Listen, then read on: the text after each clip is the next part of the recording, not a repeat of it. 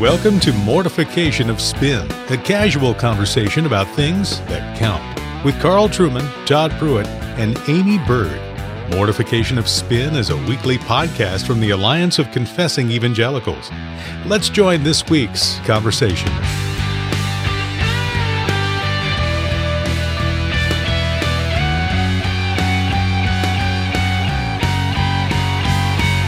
Welcome to the Mortification of Spin. My name's Carl Trueman. I'm a professor at Grove City College, and I'm here with my two regular co-hosts, Amy Bird, the housewife theologian, and the Right Reverend Todd Pruitt, Archbishop in the PCA in Harrisonburg, Virginia. Good to be with you both. Well, it's good to be with you, Carl, as always. Yeah. I know you're lying, but I appreciate the sentiment. Well, Todd and I can finally be in the same room together again, and Exactly. we've gone through a reconciliation process. It's been arbitration. There've been various threats of murder exchanged, that sort of thing. There was one rumor that a hitman had been hired, but which, interestingly enough, brings us to the topic of the day. It does, doesn't it? Even in my, some years ago, until I just gave up because the people who needed to listen had too much vested interest in not listening. So you're probably not listening out there today, but if you are, now listen carefully. Some years ago, I launched a number of salvos against what I described as the celebrity culture in the Reformed evangelical world.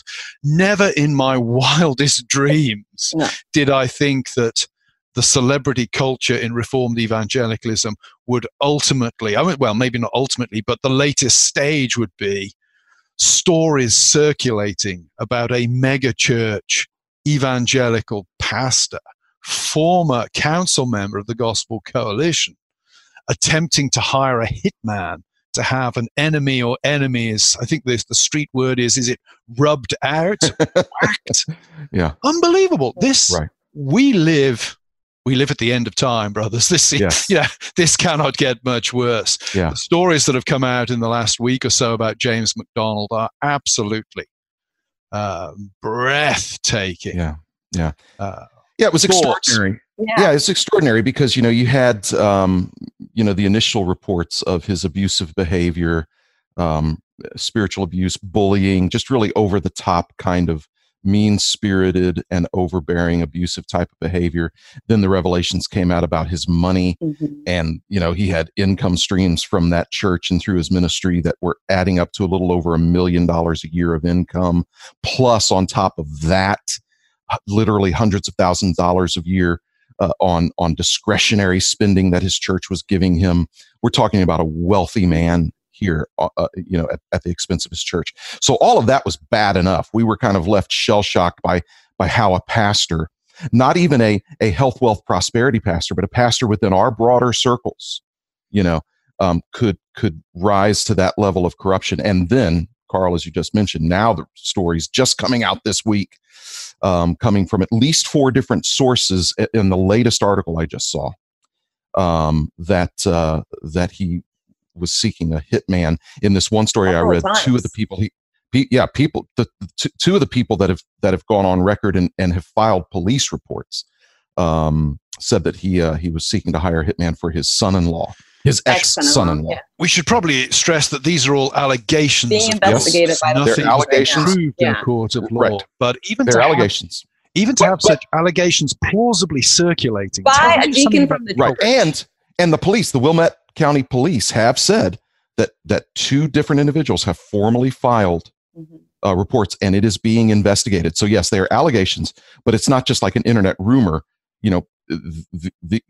He is actually under investigation by the police. So we thought it would be fitting, but maybe our listeners would benefit hearing 9 reasons why you should not hire a hitman to rub out your enemies. That's right. We originally thought of 7 reasons, but then 2 more came to mind quickly. Well, so there's actually 9. Yeah. Desiring God are going to come up with 7 reasons why you shouldn't hire a hitman. We need to outflank them.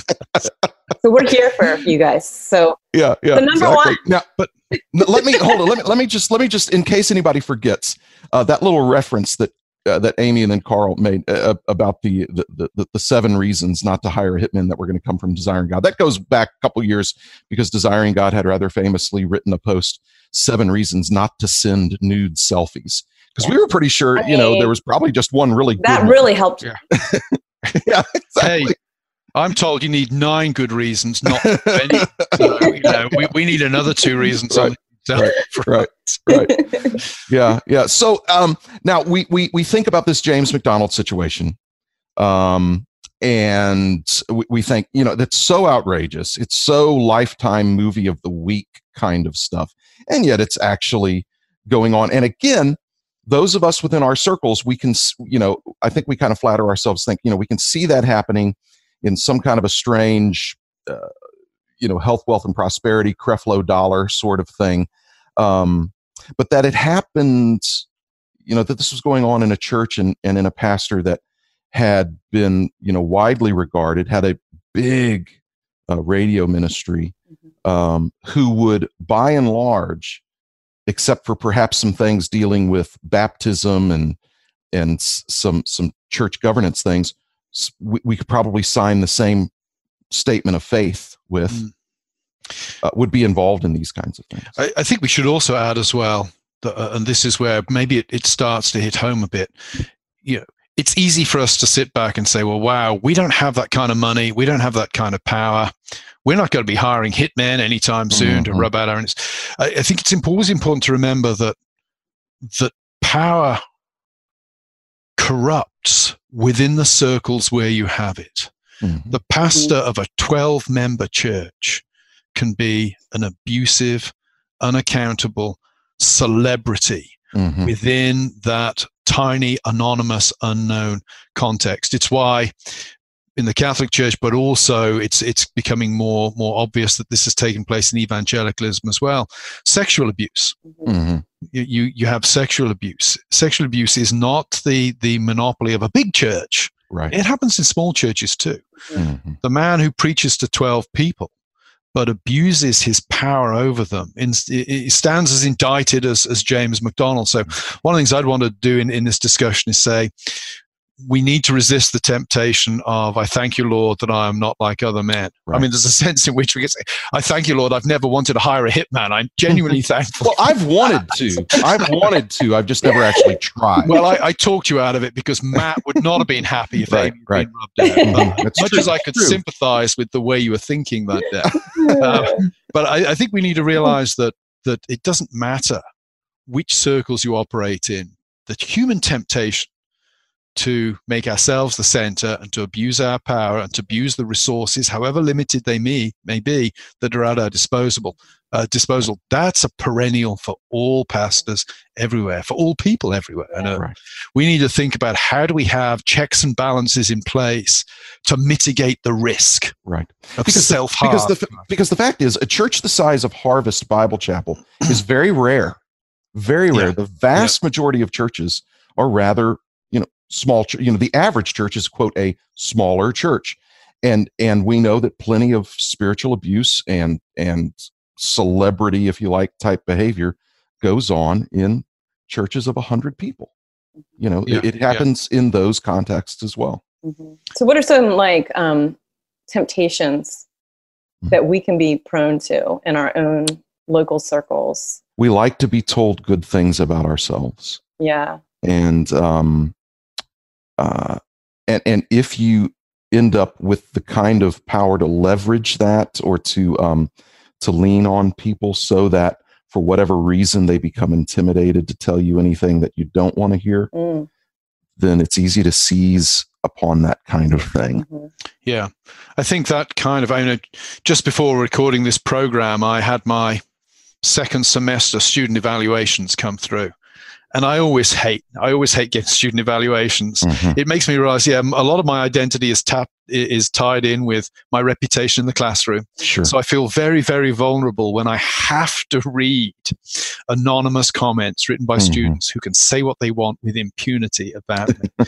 But I also think it's a very valuable experience. Yeah. it's useful to know that, 99 out of 100 of my students think I'm brilliant. Of course. But, there's always one. The outlier. There's always one outlier who just doesn't get it, Seriously, I think it's helpful to look at the criticism. Some of it unfair, some of it fair. Having a mechanism for critical feedback that allows you to not only to improve, but also to remain or to become humble is important. We often think about feedback as a way of improving, which it is, but I also think feedback is important for humbling. Oh, yeah.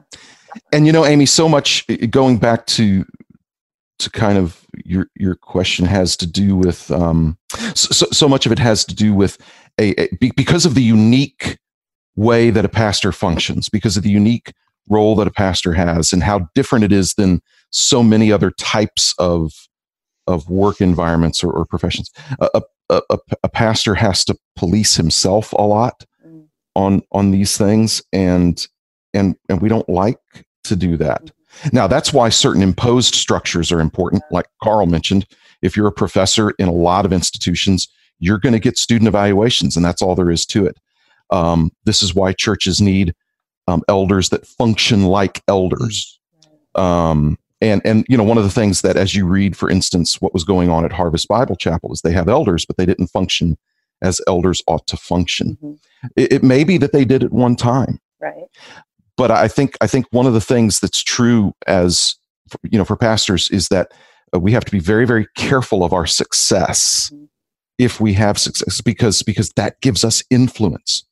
And one of the things I noticed about being a pastor in a Southern Baptist church when I was a younger man, and there had been rapid growth and significant growth in that church. I went from being somebody who nobody in our state convention would have known to a guy who now people knew my name and wanted me to speak at things. And people in our church wanted to make sure they didn't lose me because our church had grown so much. Yeah. And it now fortunately, God guarded our hearts and,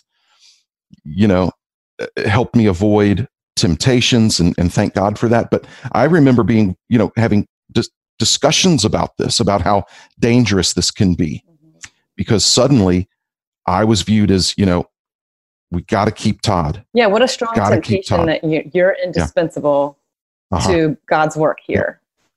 Yep. And I'm not suggesting that pastors ought to treat their pastors like they can, or that churches ought to treat their pastors like they're just something that they can throw away. However, a pastor has to think of himself as highly disposable. Yeah. Some of it, I think, as well, can be done by pastors taking places of humble service within the church. I got a friend, Craig Troxell, quick plug for Westminster, California. Craig's just taken the chair of practical theology out in Westminster, California. He's an old friend and an esteemed OPC pastor. He's had a couple of long pastorates in the OPC. Craig's comment to me once was that, every pastor should know where the toilet plunger is in his church. And it was a dramatic way of saying, every pastor needs to be involved in the thick and thin. Yeah. Every pastor should be involved in some level in serving humbly in the church. It isn't just about getting up in the pulpit. Because Todd, you and I both know this, and it's more the classroom for me and the pulpit for you. But getting up in front of a crowd of people is a buzz. Yes. When you're launching into flights of rhetoric and you're in control of the material, and you're seeing light bulbs going on in heads left, right, and center.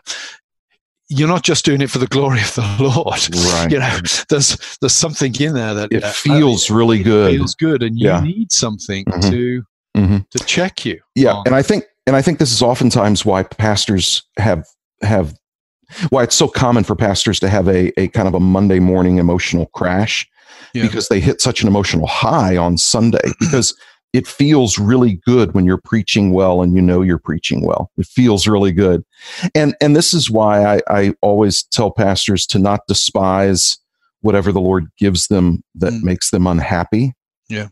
Because a pastor without a serious thorn in his side is a danger to himself and others.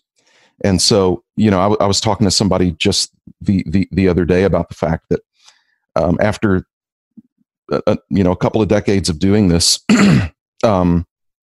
I still on Saturday evenings go through a lot of anxiety, and I wake up Sunday morning going, I'm terrible. This is going to be awful, and I don't, people have asked me, that I need to get over that and stop. And I'm not so sure it would be a good thing for me to get over that. Because that's one of the fences that the Lord's put in my life to keep me from becoming what I think I otherwise could become. Yeah. I think another temptation would be dishonesty, because you want to present yourself as a godly leader.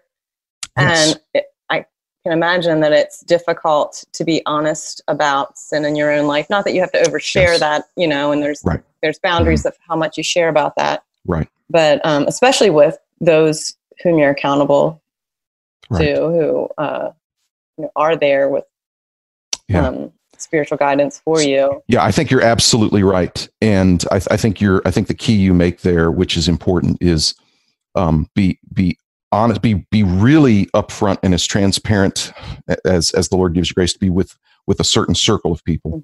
Mm-hmm. Acknowledge in general terms before your congregation that you're a man with clay feet, but not too specific, as you point out, Amy, because I cringe when I hear pastors share too much about certain sexual temptations. They should not do that in front of a congregation because it could be a stumbling block. That said, they should not present themselves as being above the fray of temptation that they present an unrealistic view of themselves. But of course, sin is so clever, of course, in that over emoting and over confessing can itself be a way of manipulating. Look how mature, particularly in our culture that says that authenticity is the highest virtue. Yeah, it's expressive individualism. And there's dishonesty there as well. Yes. Yeah. This is where it really helps to be an uptight, lower middle class Englishman from the 70s and the 80s, because we don't do that kind of stuff, and it makes us very uncomfortable when other people do it. Essentially. Yeah, exactly. Or how about, I mean, one thing I notice in a lot of the downfalls of these powerful pastors and these celebrity pastors is that they manipulate people. The very people that they're serving, they're manipulating. And instead of them as the leaders serving others, they expect everyone else to serve them. Absolutely. And I could see that being a temptation in some ways, when you become super popular. Mm-hmm.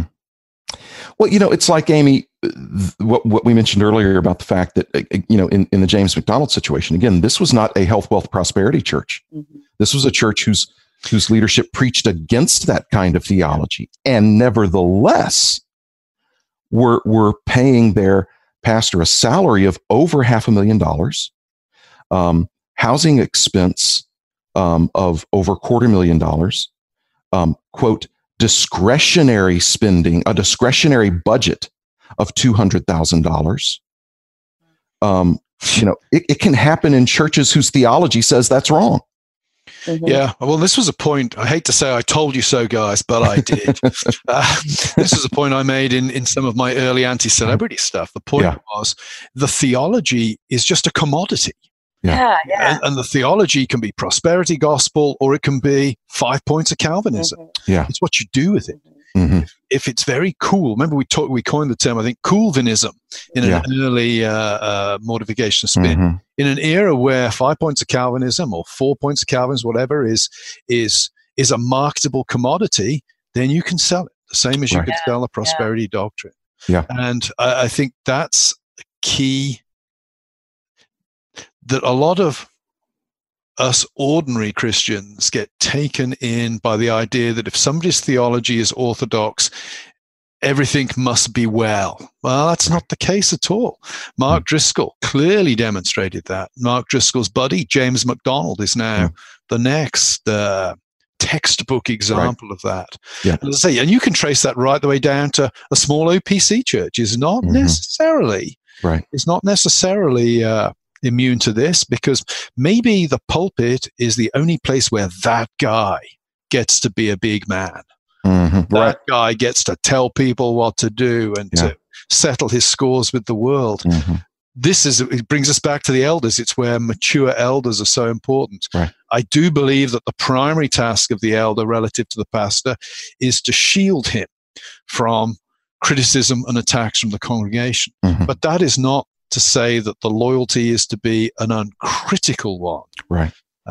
Elders are there to protect the pastor from himself as well, and from the sycophants and friends that he may choose to surround himself with. Right. Yeah, it's interesting because the elders have to do both of those things well, and sometimes they do one well and do a horrible job on the other. I was serving at a church in another state for a while, and very early on in my tenure, one of the elders who happened to be a very powerful professional man in this large city took me out to dinner, and he looked me straight in the eyes and he pointed at me and he said, "My job is to protect the church from you." Now, I have no idea what city you're talking about or which congregation. Yeah. Who knows? But now there's a way to go about that is winsome and that is helpful for the pastor to say, "Hey, I'm your friend and I'm going to walk with you and I'm going to defend you against unfair attacks. And I'm also, because you're a sinner, I'm also going to make sure that I keep an eye on you so that you don't become someone who hurts the congregation." Absolutely. I'm with that all the way. But we also know that you can have an elder that sees himself immediately as someone whose job it is to attack the pastor. And in the same way, you have elders who become sycophants to the pastor. And this is where it becomes deadly to the congregation. And that's why churches with otherwise really solid theology end up making a millionaire out of their pastor. Or if it's a smaller church, end up making the church his little fiefdom from which he rules and reigns over people's lives. And it can happen in churches it does happen in churches with great theology. Yeah. So another big question, especially looking at something as outrageous as the James McDonald hitman stuff, what is it that makes people in a congregation allow and contribute to such unchecked power in their pastor? Like, because I think congregants have to think about this as well. Because oftentimes these abusive pastors are men who didn't necessarily start out in their ministry that way, but they became that. Now, they made choices to become that, but it oftentimes doesn't happen in a vacuum. Yeah, I mean, they contribute to it, and what makes people contribute to this kind of raising up one super uber powerful person? What is attractive about that? And why don't you, pursue discipline there as a layperson and all of that?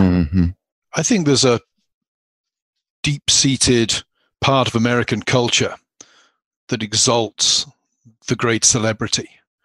I think it's less so, certainly in the Europe that I grew up in. You even see it in sports teams here. Often when you think of a sports team, you think of the big-name quarterback.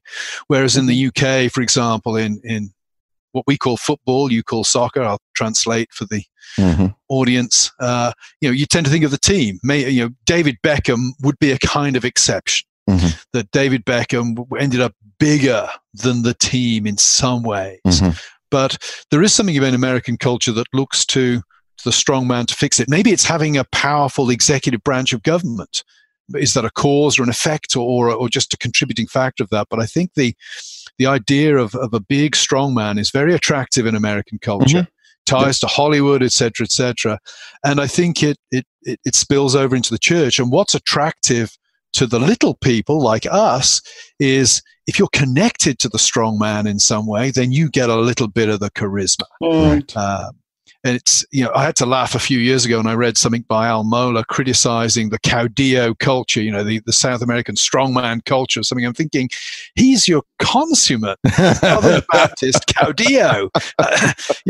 Everybody talks about Al Mohler. You don't talk about Southern Seminary so much as Al Mohler. That's not a criticism of Al Mohler, but it is a criticism of the way that his followers make him function within the culture. Right. And I think James MacDonald, I saw it a little bit in Philly, where a big preacher comes to one church and people will defect from the other big preacher church to go to that church because they want a piece of the action. Whereas for me, it's, no, you took vows and you're in this congregation and they may have a better preacher than you. Well, that's tough. Appreciate the man you've got. Keep working at the church you're at. Now, the attraction of the big man runs very deep in American culture. Yeah. I think that's fair. I think that's accurate, and it comes to be in our churches where, and again, it ties into this idea of success, particularly, the pastors who are safe for the long haul are the pastors whose churches are growing numerically, because everybody wants their church to get bigger, and we, it's understandable why somebody would credit the senior pastor for that, because people come to a church where there's good preaching and that sort of thing. But it puts him in real jeopardy spiritually. Success is the great sacrament of the American church. Sure. It's a means of grace. Well, I do think too that it's easy to have that mindset again, even as the congregants, that this person is particularly tied to God's mission and indispensable from God's work here. And we put our faith in a person instead of in the God who builds his church. Yeah.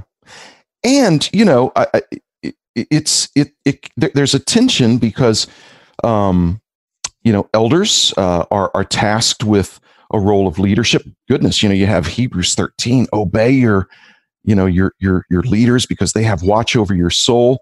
Now, obviously, that has to be taught well, and we have to give the qualifications of what kind of obedience this is. This isn't the obedience where a guy comes into your home and tells you what you need to be eating every week and goes through your wardrobe and that kind of thing. Sorry, just the image of somebody coming in and going through my wardrobe is terrifying. Might have to do that for Carl. But you have to bring all those things in. But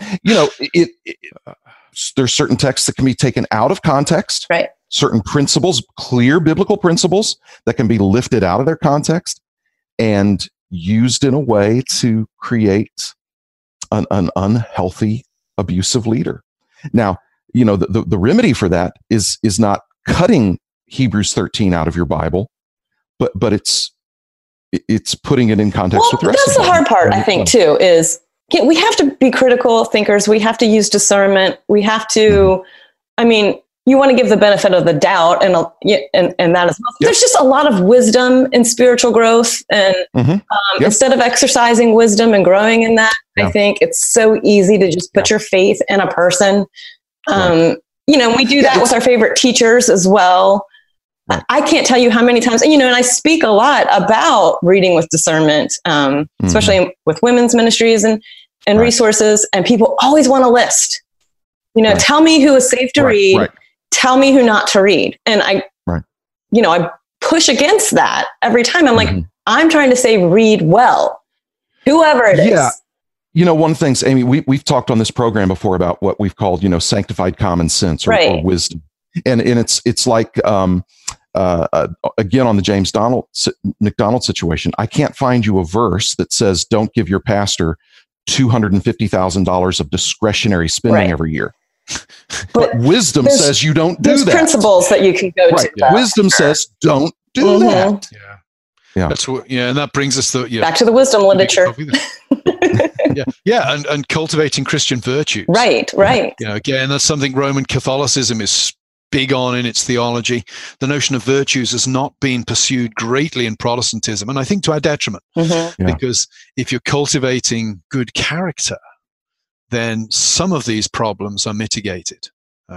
Right. So, Well, the good thoughts and, clearly a conversation that continues to need to be had because our pastors, our spiritual leaders, the best, the best pastors are still, men at best.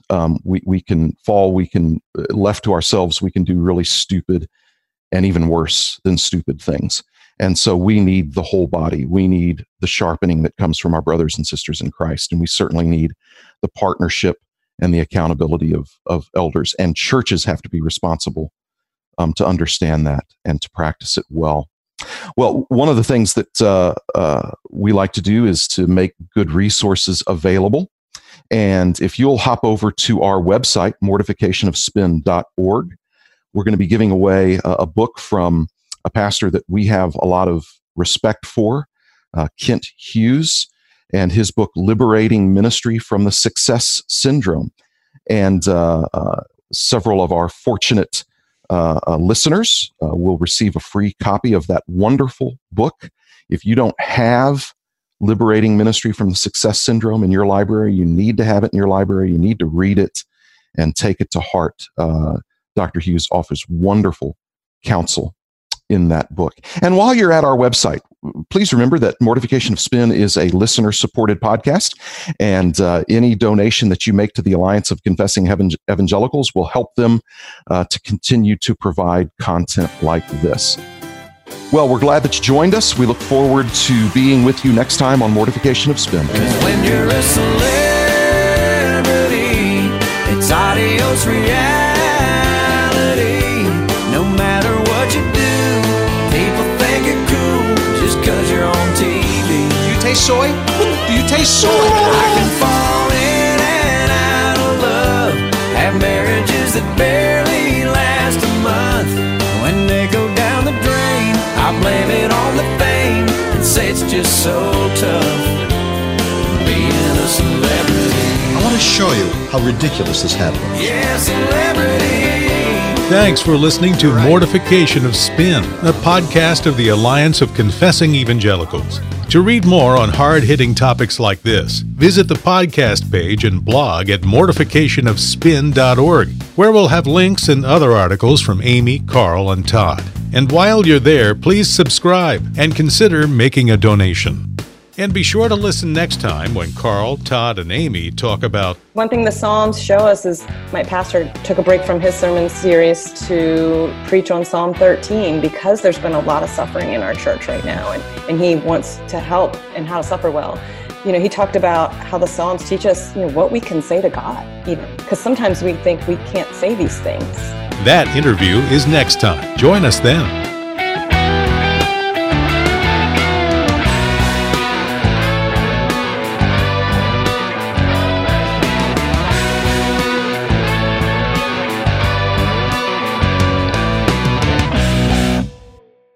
Did I ever tell you about the reviews on my lawyer's website? He'd got these clients' reviews, and there was this one review that said, I was facing a charge of aggravated kidnapping and 20 years in prison, and David got me off with a fine and 10 hours of community service. Wow. The next time I kidnap, I'm using him again. I murdered my entire family. Right. And I was fined $50. All I had to do was pick up trash on the side of the road for a week. Yeah.